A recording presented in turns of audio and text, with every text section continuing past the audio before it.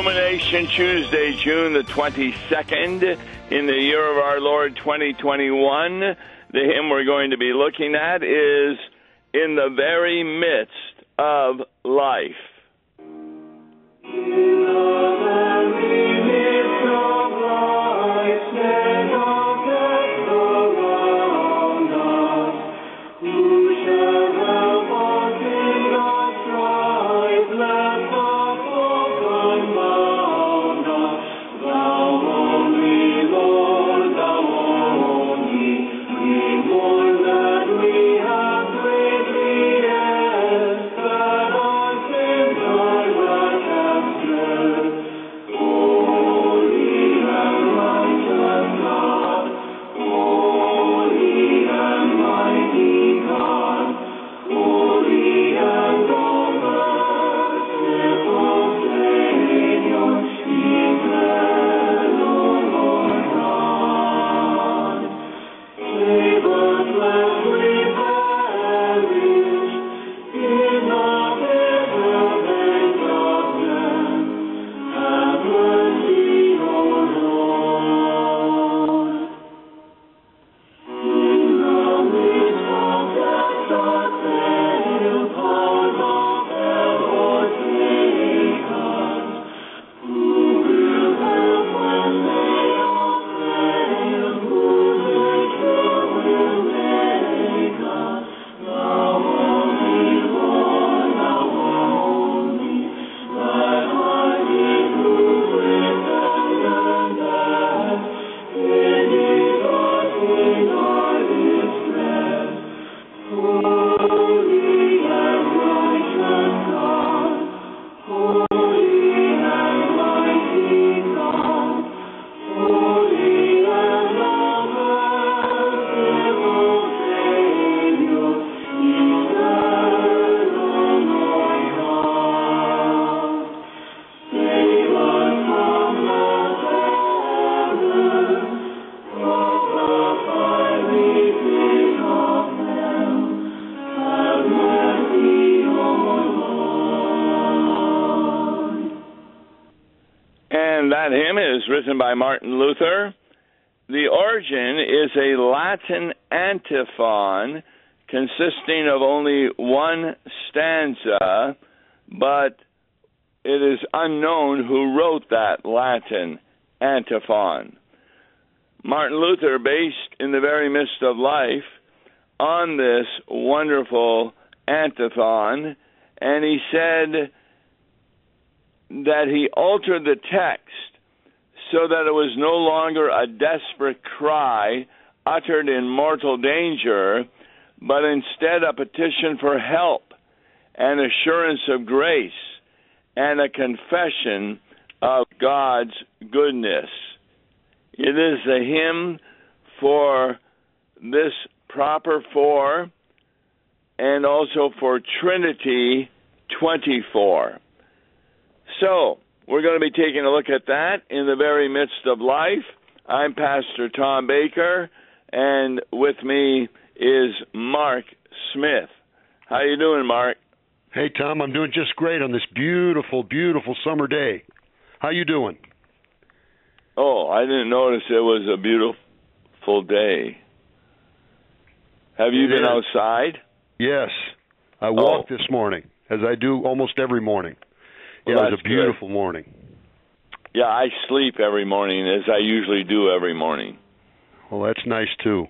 So last night I was sleeping, it was thundering and lightning, and that was fine with me. I'm inside. But did it thunder and lightning last night? Oh, sure. I didn't hear it. Yeah, of course. It could also be the fireworks that they're putting off early in the year. That could be, yes. But boy, there was a rainstorm a few days ago. It was horrible. Yes. We needed the rain, though. Yeah, I was at the offices that I rent out where we publish items, and we could not get out the door. It was that wet. Yeah. Couldn't get to the car without being soaked. But right. That's in the very midst of life.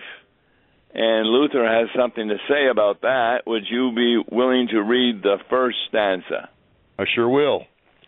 In the very midst of life, snares of death surround us. Who shall help us in the strife, lest the foe confound us? Thou only, Lord, thou only. We mourn that we have greatly erred, that our sins thy wrath have stirred.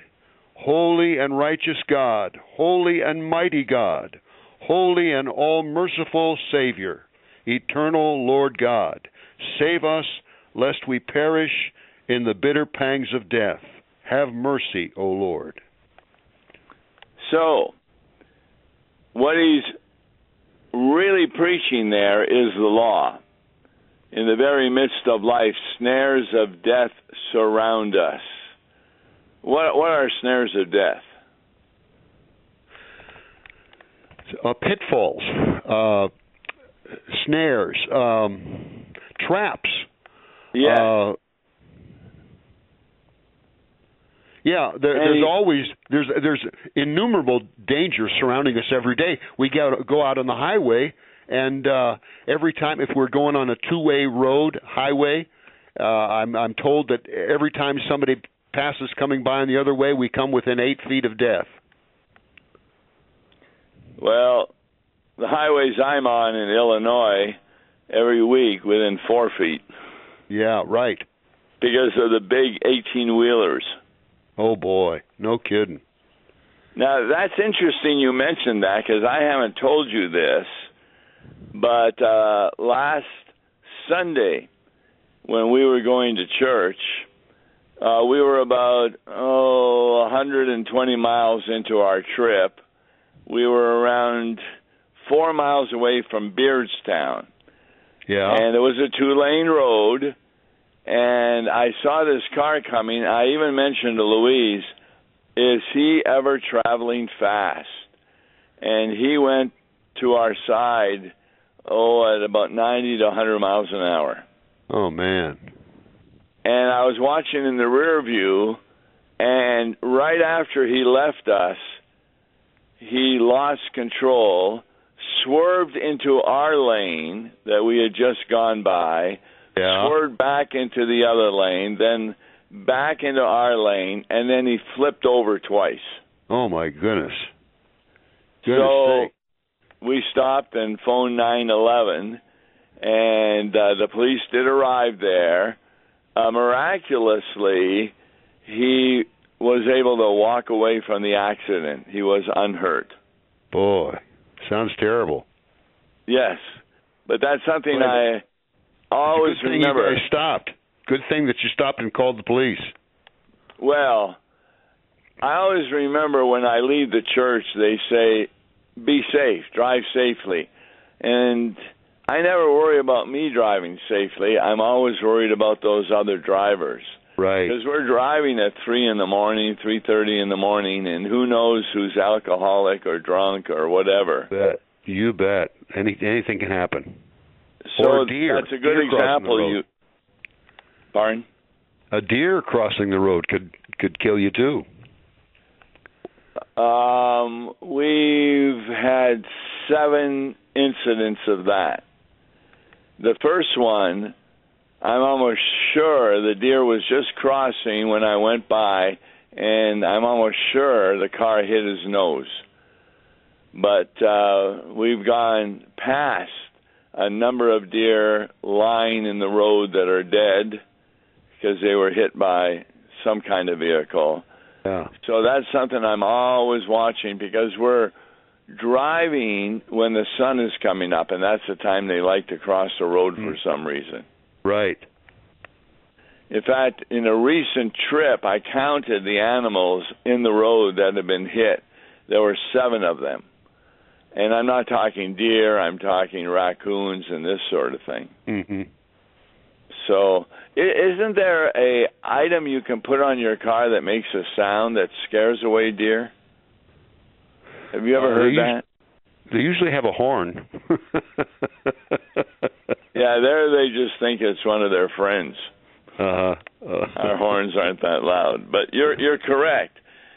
And the second line really says, snares of death surround us. Who shall help us lest the foe confound us? So how are people confounded by the snares of death? I would say, let's see, confound, confused, despair. Right. Why? Well, people are just, that's part of our old Adam. We're just, even though we be Christians, we're still afraid of death. Because we think that our sins are going to be counted against us. Yeah, and it's the unknown. We don't have first-hand experience at death itself, so naturally it's going to be something new to us, and we're afraid of the unknown. Well, it's even known, because in the next part of the stanza, we mourn that we have greatly erred, that our sins thy wrath have stirred. Yes. So God is in wrath against sin. When Jesus came to earth, his main goal was to defeat the work of the devil. And the devil is pretty tricky in getting us confused, thinking that we are not going to be saved, because in every other area of life, work, school, relationships, you get ahead by how good you are. Right. So we just assume that's going to be true in heaven. Yeah. But it's not. No. It's pure grace. Purely by the grace of God, we're saved. Yeah, the program before us had an interesting little story. A king gave a wonderful gift to one of his subjects, and the subject said, I don't deserve to receive such a great gift. Yes. And the king said, but I deserve to give it to you. That's right. And then he made the point that that's exactly how the God of all mercies, God the Father, deals with us through Jesus Christ.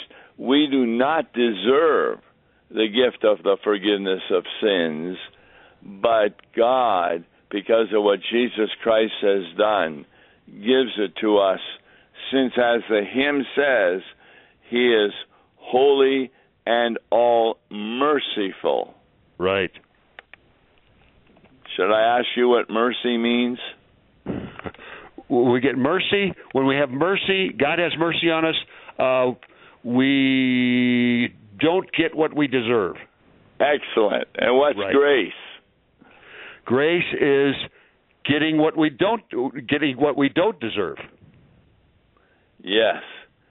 So we have a merciful and gracious God. We know of no other religion that even comes close to Christianity.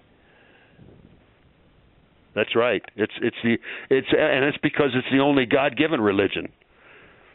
Yes. Well said. In other words, it has God's word behind it. Eternal Lord God, save us lest we perish in the bitter pangs of death. And so, how do we stop from perishing? What does God give us? He gives us His righteousness, His forgiveness. Yes. Tom, what do you think? Is there any background to this hymn by Luther? I mean, was he? A lot of times things would get him down, and you know how the devil would assail him at various times in his life. Do you have any background material as to what moved him to write this hymn? It's almost like he's in the throes or threatened by the snares of death himself. You know what I mean?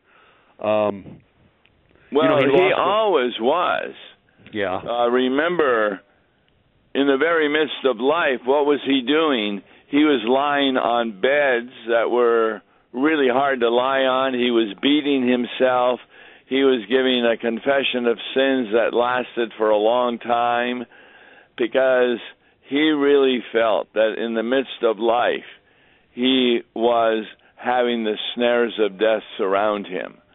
And for a while, he had a price put on his head too. Oh my, that's why we got the Bible translated into German, because in the Wartburg Castle, to which he fled after the Pope put a bull of excommunication on him, which meant that anyone could kill Luther and would not be prosecuted for it. It was open season on Luther, yeah. Exactly. You wonder, he remember that the sad time when he lost his little daughter Magdalena, and maybe this would bring the snares of death to the fore for him. I don't know, but it's like he's really it's like he's really I don't know. Death seems to be so real to him when he writes this hymn. Stanza 2. In the midst of death's dark veil, powers of hell overtake us. Who will help when they assail? Who secure will make us? Thou only, Lord, thou only. Thy heart is moved with tenderness, pities us in our distress.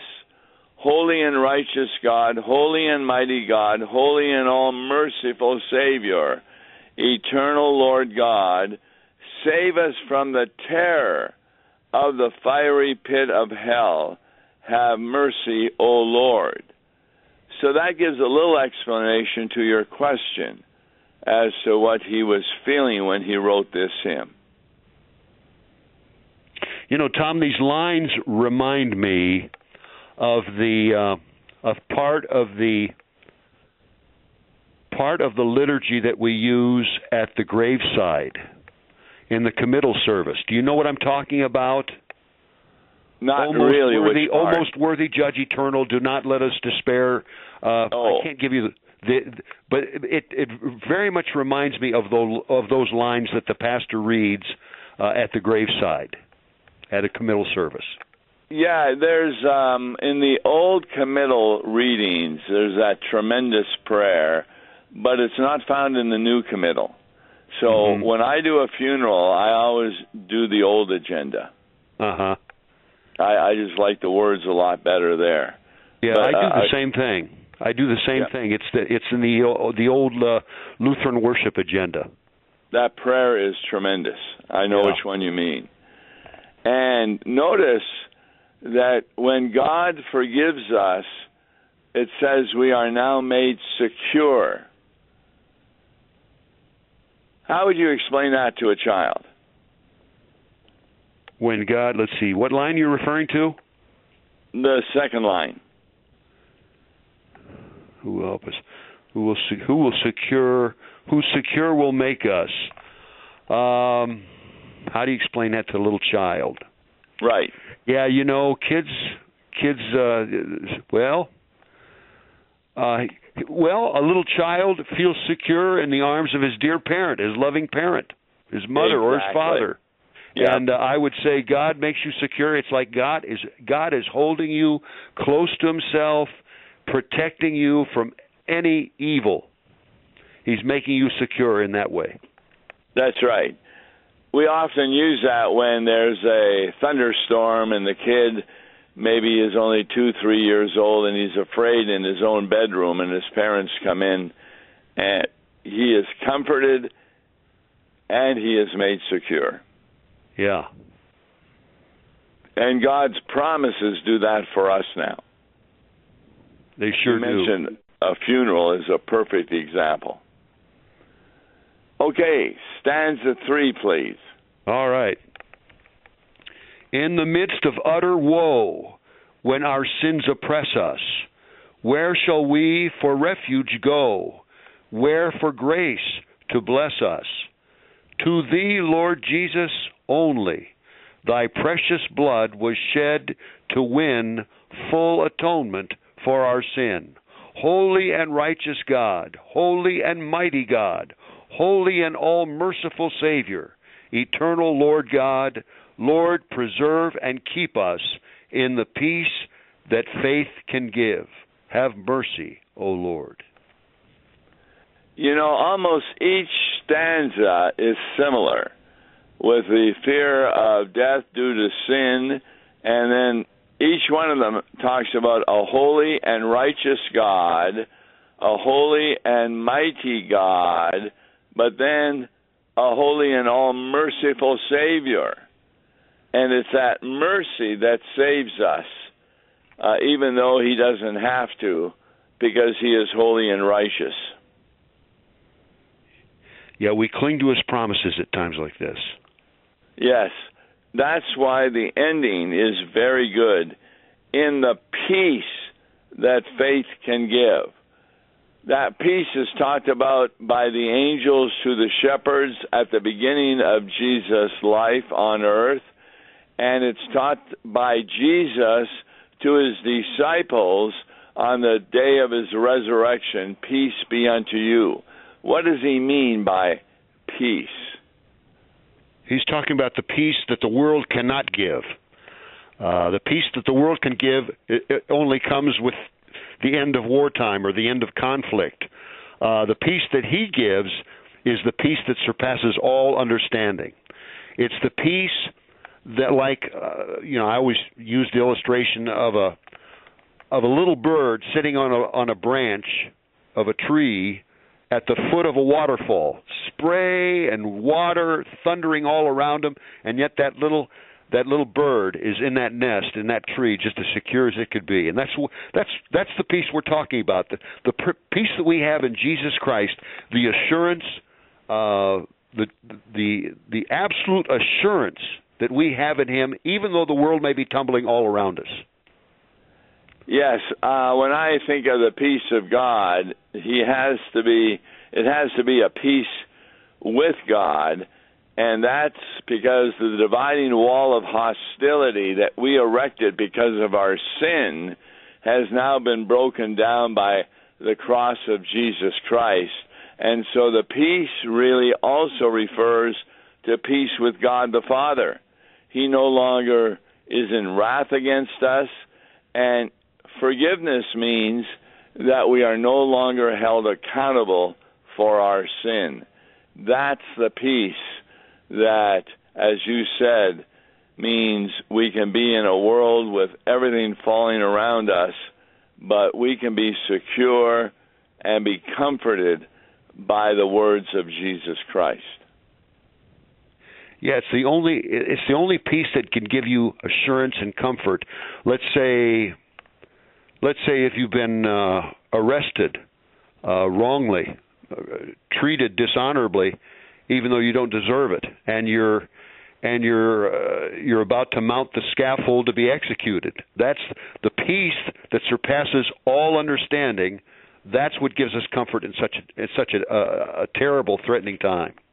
Yes, because even if the execution takes place, you're now with Jesus in heaven. Exactly. He's with you. He's with you here on this earth. He's with you right now, and he'll be with you eternally, one way or the other. Yeah, one of the items that we were looking at for maybe Thursday is a Christian pastor in another country was just killed by a Muslim. Mm-hmm. And the Muslim said that was the will of Allah, and therefore he didn't feel bad about the murder or even being caught, because he was doing the will of God, and that's where we have a lot of problems in this world these days. Yeah. So, a hymn that I'll be using, it's going to be the sermon hymn for this coming Sunday, because it says quite a bit about the readings that are involved with this Sunday. Yeah, it's the raising the raising of Jairus' daughter, which, that's, like I said, I mentioned earlier, Luther's the loss of his own little girl, Magdalena, and that's a time when we really reach out to God and cling to the only promises we have. And remember, it's interrupted with the woman of the issue of blood, and you wonder what Jairus is thinking. That's right. All right. Tomorrow's Law and Gospel, we're going to be doing something. We've written another book, about Old Testament prophecies fulfilled in the New Testament. Join in and listen about those, and we'll talk about them. Till then, God bless you. Listen to Law and Gospel each weekday morning at 9:30 on KFUO. For a tax-deductible gift to Law and Gospel, please make your check payable to Concordia Mission Society and mail it to Tom Baker, P.O. Box 28910, St. Louis, Missouri 63132. To give online, visit lawandgospel101.com or call toll-free 1-877-267-1962. Views and opinions expressed on Worldwide KFUO may not represent the official position of the management or ownership of KFUO, the Lutheran Church Missouri Synod. If you'd like to comment on programs or topics heard on Worldwide KFUO, write us at KFUO, 1333 South Kirkwood Road, St. Louis, Missouri 63122. You can also leave a question or comment on our comment line at 314-996-1542. We are the messenger of good news, Worldwide KFUO.